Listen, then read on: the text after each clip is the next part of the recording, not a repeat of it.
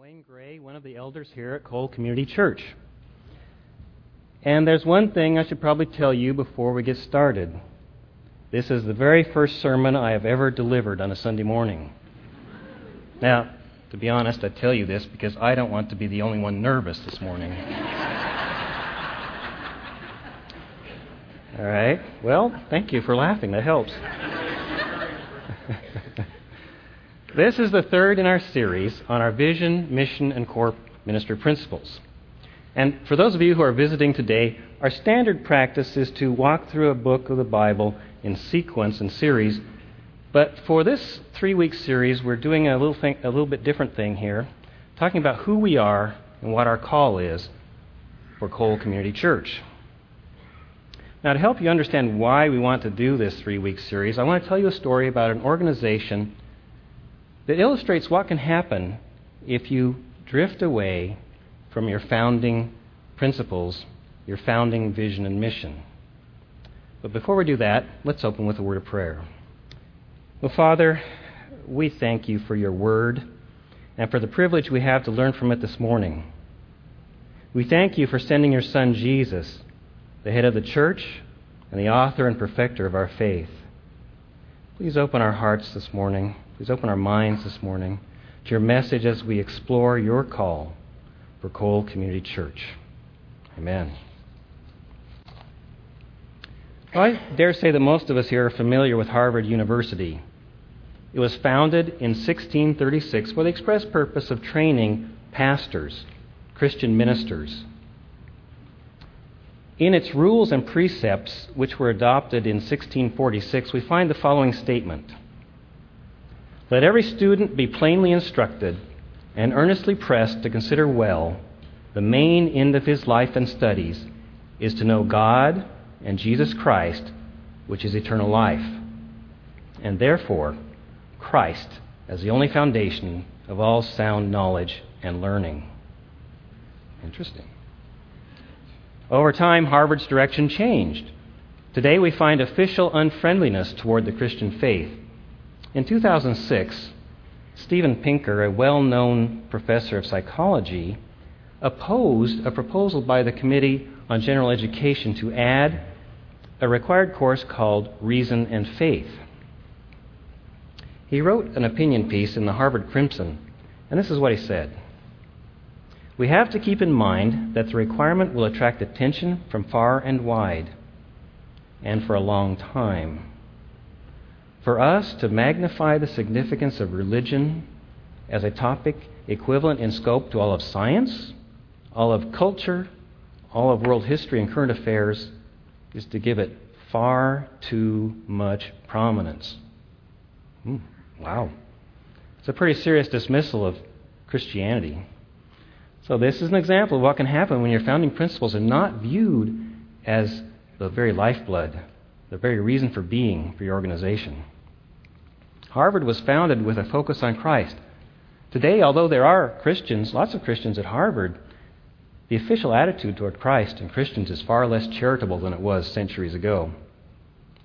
Now, of course, I'm not bringing this up to condemn Harvard, and I'm not saying you shouldn't go to Harvard or not send your children to Harvard, because Harvard is just one of many examples you could use for this particular illustration.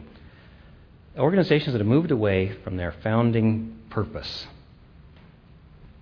And this example helps us to understand why we need to remember and communicate our founding vision, mission, and our principles. Well, on the screen, you can see here, are our vision and mission and the diagram with our 7 ministry principles.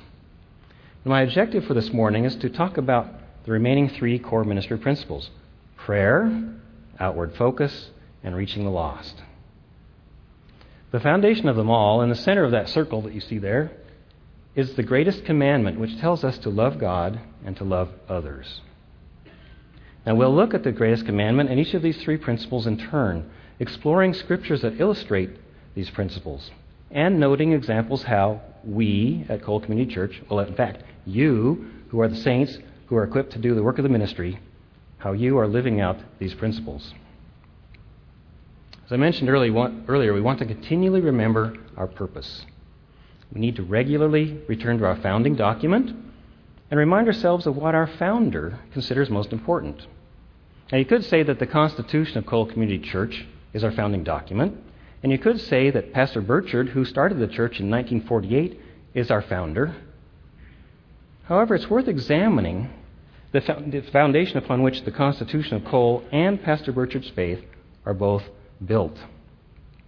In the case of a church, of course, the founding document is the Bible, and the founder is Christ.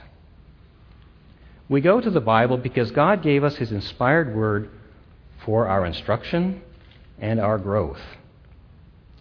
It's important to emphasize in this postmodern world that our faith is based on the written word of Scripture. Those words were written with a full understanding and intent that the future generations would be able to understand the meaning. The Constitution of Cole Community Church states that the Old and New Testaments constitute the divine and only rule of Christian faith and practice. So, when we want to know what our purpose is, when we want to know what's truly important in life, we go to the written word of Scripture.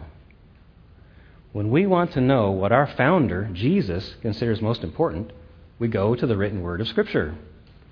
So, let's go to the written word of Scripture and look at a passage where Jesus was asked, what is most important? So turn with me, if you have a Bible, turn with me to Mark 12:28. Jesus was engaged in a debate with a group of Sadducees who were trying, without success, to make Jesus look foolish. We pick up the story at verse 28.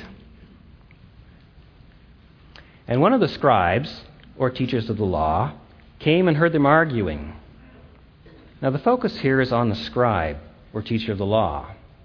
In some places in the Gospels, these scribes are called lawyers, and that's a title that identifies them as experts in the Mosaic Law. Matthew, in his Gospel, notes that this particular scribe was a Pharisee, and therefore he was an opponent of the Sadducees. So he listened with great interest to what Jesus had to say and how he dealt with the Sadducees. So let's continue the passage. He heard them arguing, and recognizing that he, Jesus, had answered them well, the scribe asked him, what commandment is the foremost or most important of all? Now, recognizing that this rabbi, Jesus, had considerable depth of wisdom, the scribe asked him a question that was often debated by the religious scholars. You know, the Pharisees had built up a religious legal system that recognized 613 commandments in the Torah. So for the Jews of that day, it was a reasonable thing to ask, which of these commands, which of these multitudinous commands, might be the most important?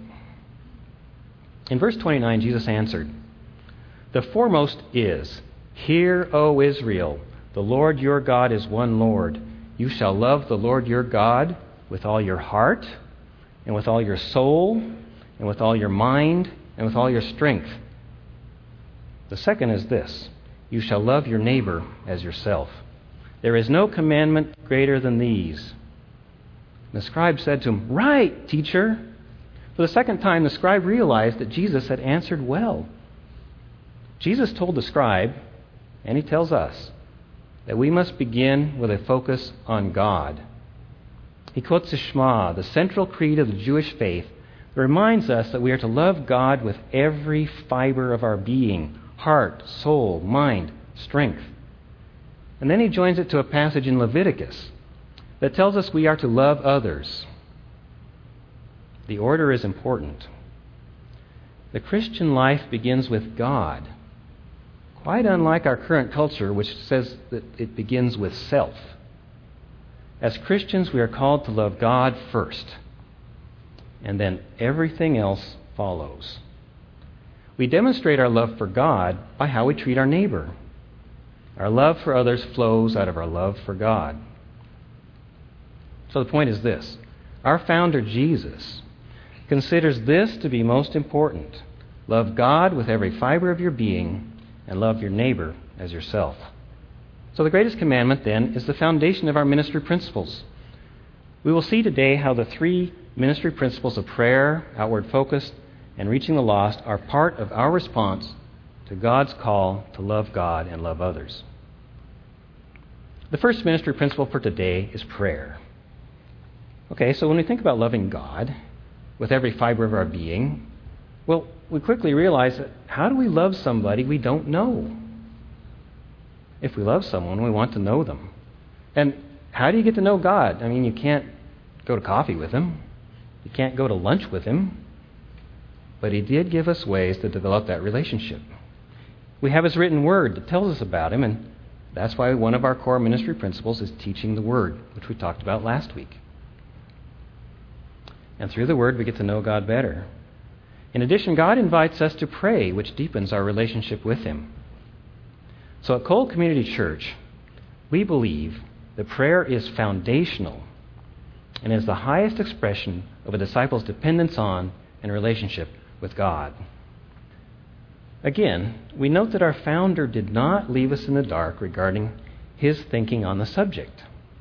Jesus taught his disciples how to pray, and that teaching was written down for us. So let's turn to Matthew 6:7 in our founding document, where Matthew has recorded what is called the Lord's Prayer. Of course, the context is the Sermon on the Mount.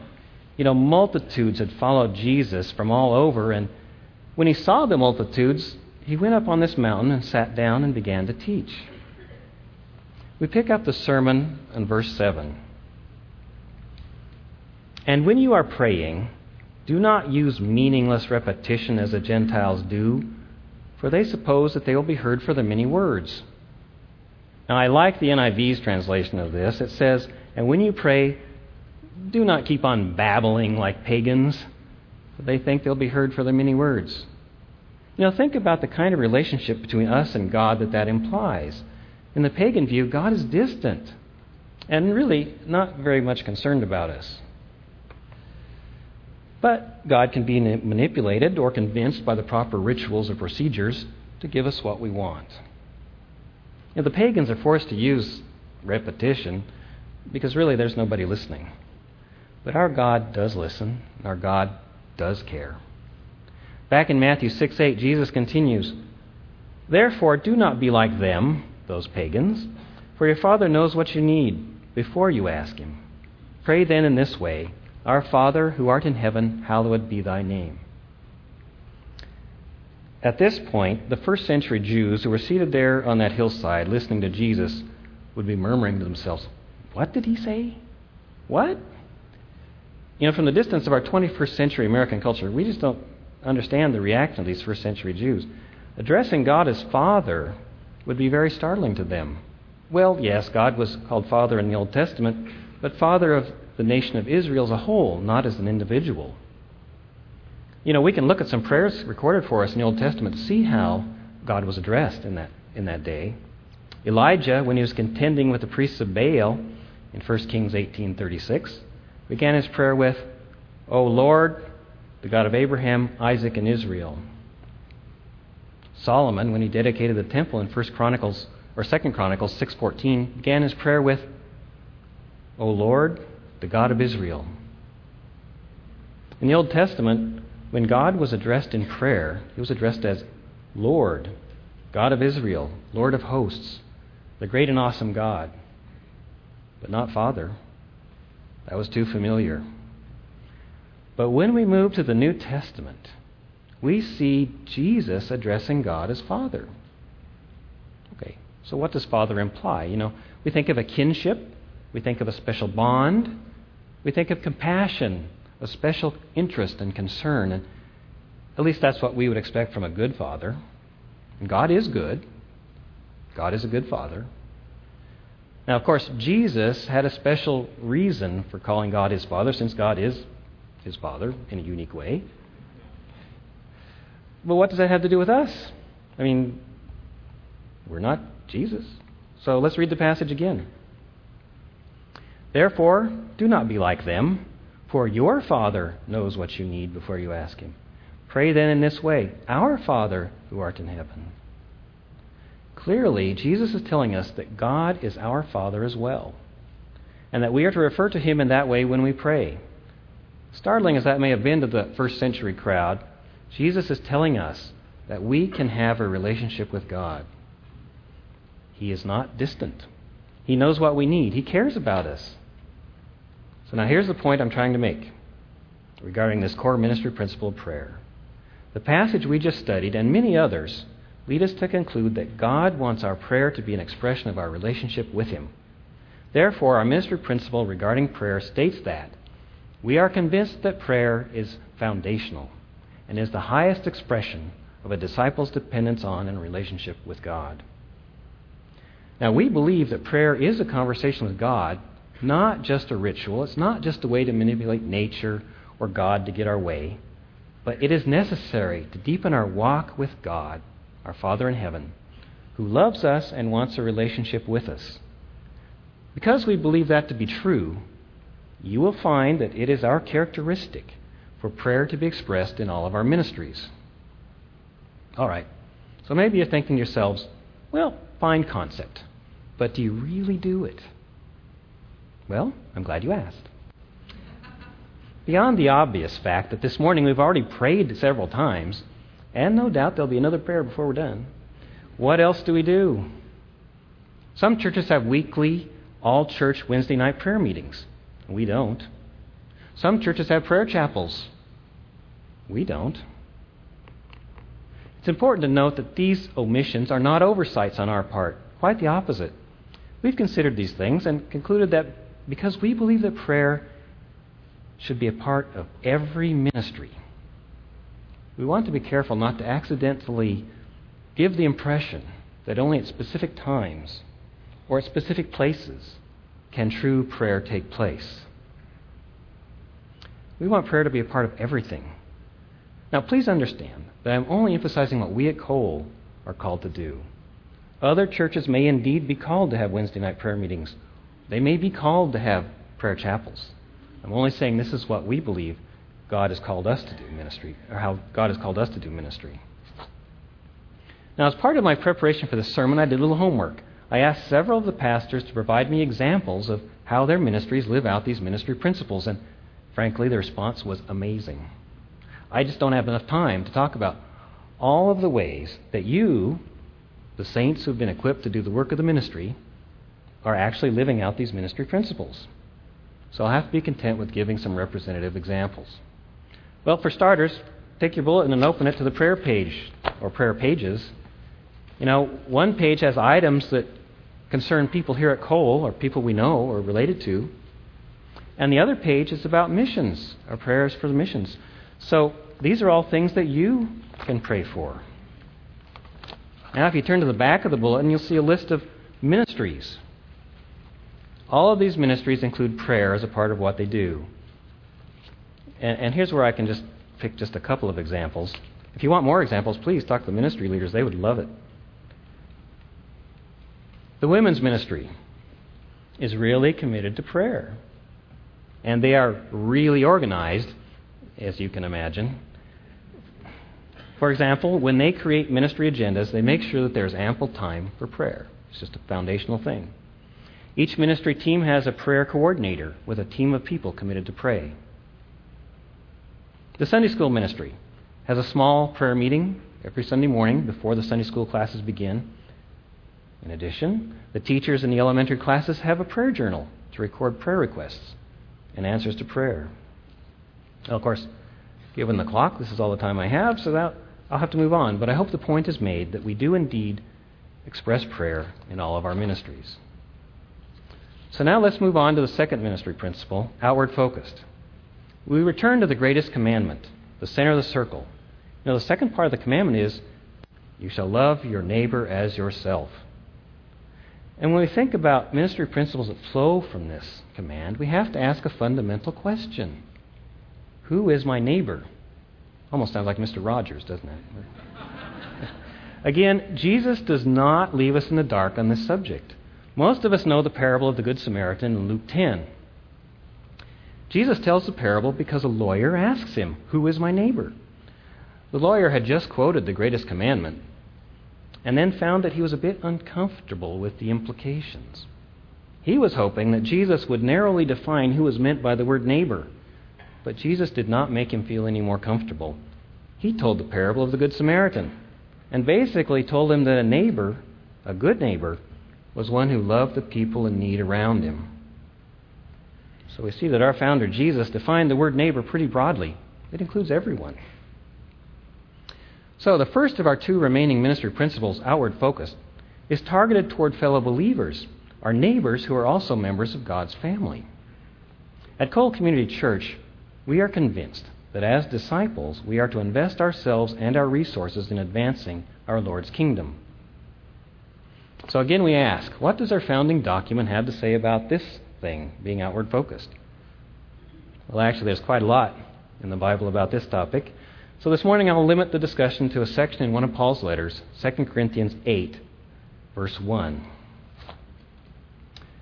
In this letter to the church in Corinth, one of the things on Paul's mind was a collection of money for the persecuted and impoverished church in Jerusalem.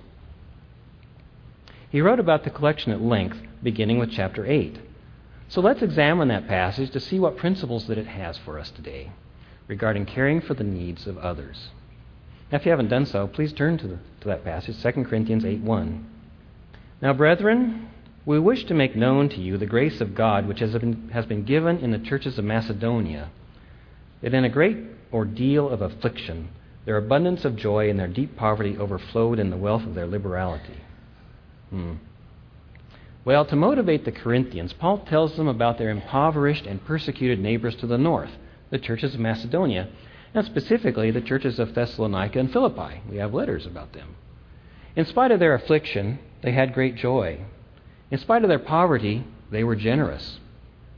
You know, the words deep poverty in the New American Standard and extreme poverty in the NIV come from Greek words that really mean rock bottom, helpless poverty. The Greeks had another word for someone who was poor but able to just get by. But the word used in this passage is for someone who is not even that well off. Yet somehow they were able to give generously. As we consider our own situation in this tough economy, we wonder, how is it possible for someone to give so much when they have so little? It's worth noting that this section begins with God, as everything should. In verse 1, Paul calls it a grace of God that has been given to the Macedonians. Generosity is a gift from God. God provides, and then we trust God to help us give. God gave His grace to the Macedonians, and as a result, the generosity of the Macedonians amazed and impressed Paul. He continues in verses 3 and 4. For I testify that according to their ability and beyond their ability they gave of their own accord, begging us with much entreaty for the favor or the privilege of participation in the support of the saints. That word favor or privilege is the Greek word for grace. The Macedonians considered it a privilege to give in order to serve others. They had received God's grace and considered it a matter of God's grace to be able to minister to other believers. They were so committed to this principle of outward focus that they begged Paul to let them minister to the church in Jerusalem with their gift of money. Now, isn't that interesting? Here's a dirt poor church begging Paul to take their money and give it to somebody else to relieve their suffering. Now, how often do we see that today, where someone is so committed to serving others that they plead for opportunities to serve in some way? The Macedonians really understood what the Christian life is all about. And verse 5 gives us a key to understand why they lived the way they did.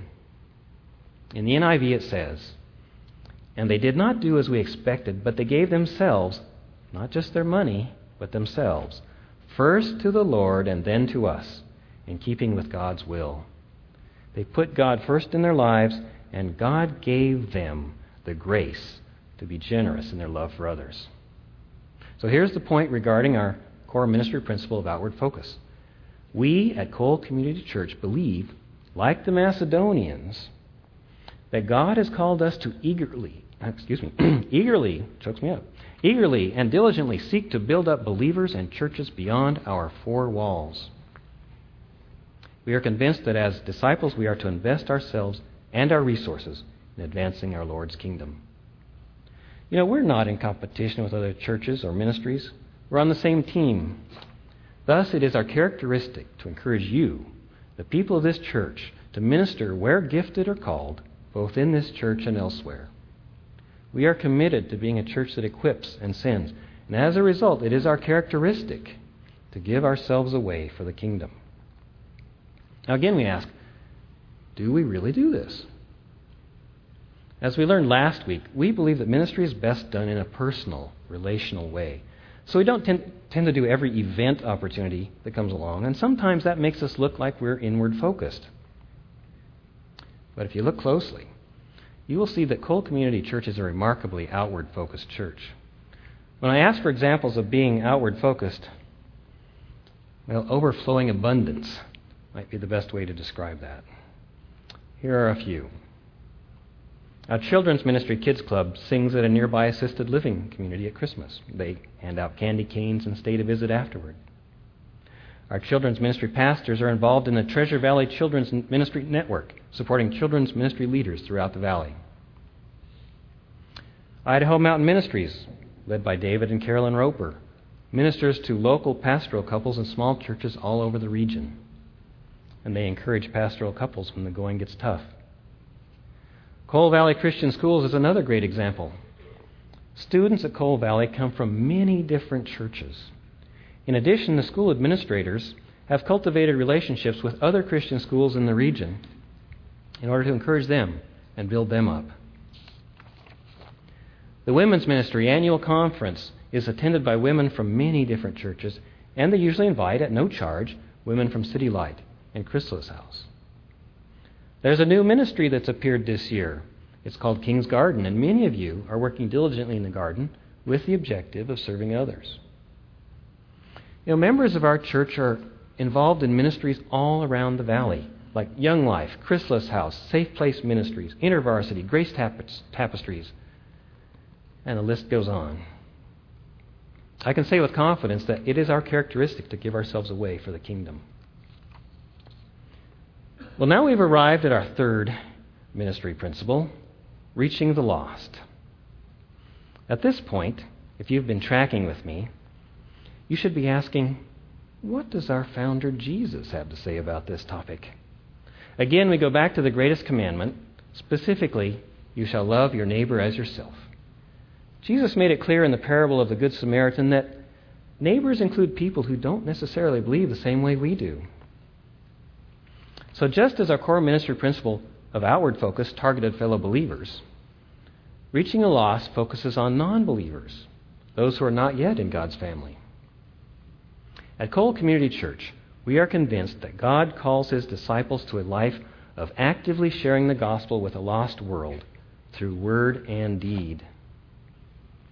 On the specific subject of reaching the lost, Jesus had a lot to say. Today, I want to take you to one passage, the passage that records Jesus' words to His disciples just before He ascended into heaven. Luke records this conversation in Acts 1:8. So please turn with me to that passage. In verse 8, Jesus says, "But you shall receive power when the Holy Spirit has come upon you, and you shall be my witnesses both in Jerusalem and in all Judea and Samaria, and even to the remotest part of the earth." Again, as we keep seeing in this study, it all begins with God. God provides the power, the ability to do what He wants them to do. And once they have the power provided by God, they will be His witnesses. They will be the witnesses of Jesus. Did you notice that Jesus did not say, "I would like you to be my witnesses," or "You can be my witnesses if you want to"? He says, "You will be my witnesses." It's going to happen. All right? What's a witness? The word that's used here means one who has information or knowledge of something, and therefore one who can give information, bring to light, or confirm something. You know, they'll be telling people what they have seen, heard regarding Jesus. You know, just as witnesses in the court of law testify to what they've seen, heard, or lived through, so we as Christ's witnesses testify to what we know. And what is it that they and we know? What is it that we are witnesses of? Well, there's a lot of things, but the book of Acts records that the big thing that they were witnesses of was Jesus' resurrection from the dead. His rising from the dead proved that He was the Messiah. Because He conquered death, He's able to rescue us from the domain of darkness and bring us into His kingdom. Because He conquered death, He can give abundant life. Because He lives, we, like the early disciples, are witnesses today of what He has done in our lives. People need life, and we have it to share. Jesus told His disciples that they would begin their witnessing in their hometown and the surrounding area. That's nice, but He doesn't stop there with the close by and familiar of Judea and Jerusalem. He throws in Samaria, a bit further away geographically and a bit different culturally, and in fact populated by those half-breed Samaritans that they didn't like anyway. Now this is a little bit outside the disciples' comfort zone. But at least they knew who the Samaritans were, and it wasn't that far away. But again, Jesus doesn't stop there. He pushes on to more distant destinations, distant both geographically and culturally. He uses the phrase remotest parts of the earth, or ends of the earth. The Greek word translated remote, or ends, is one that fits very well into our current 21st century vernacular because one sense of its meaning is extreme. The extreme parts of the earth. Today we have extreme sports and extreme soft drinks. But on that day, Jesus called His disciples to extreme witnessing. Acts records that the disciples did indeed scatter into the world. Jesus sent them to extreme places to witness to strange people in peculiar cultures. And history records that the descendants of those disciples eventually reached the very extreme and strange place called Idaho, for which I am extremely grateful. Although Acts 1:8 happened a long time ago, let's think about how these principles apply to us today. Jesus still calls His people to be witnesses today. Some of us are called to be witnesses locally in Boise in Idaho. Some of us are called to traverse modest geographical distance and modest cultural distance, perhaps witnessing to people in Central America or to immigrants living among us here in Boise. And a few of you, He is calling to be His witnesses to the extreme ends of the earth, to the lost living in distant parts of the globe, or to refugees from completely foreign cultures living here in the Treasure Valley. So here's the point about our core ministry principle, reaching the lost. We, like the early disciples, believe that the Lord calls us to be His witnesses from Boise to Timbuktu. Therefore, at Cole Community Church, we are convinced that God calls His disciples to a life of actively sharing the gospel with a lost world through word and deed. We believe that evangelism and outreach flow out of a love for the Lord, the first part of the greatest commandment, which then translates into a love for people. And because we believe that, it is our characteristic to encourage a missions mindset. So let's look at how this missions mindset plays out here at Cole Community Church. Since we are a church that encourages the saints to do the work of the ministry, we reach the lost in a variety of ways. Again, here are just a few examples, and I'll start close to home. At Christmas, we support Project Angel Tree, a ministry that reaches out to children of inmates and their families with the love of Christ. Many in this church provide help and support to local refugee families. We support Boise American Mission, now called CATCH, that works with refugees. Going a little farther afield, we find that many of you have gone on short-term mission trips, some through Cole Community Church, some through Cole Valley Christian Schools, and some through other organizations.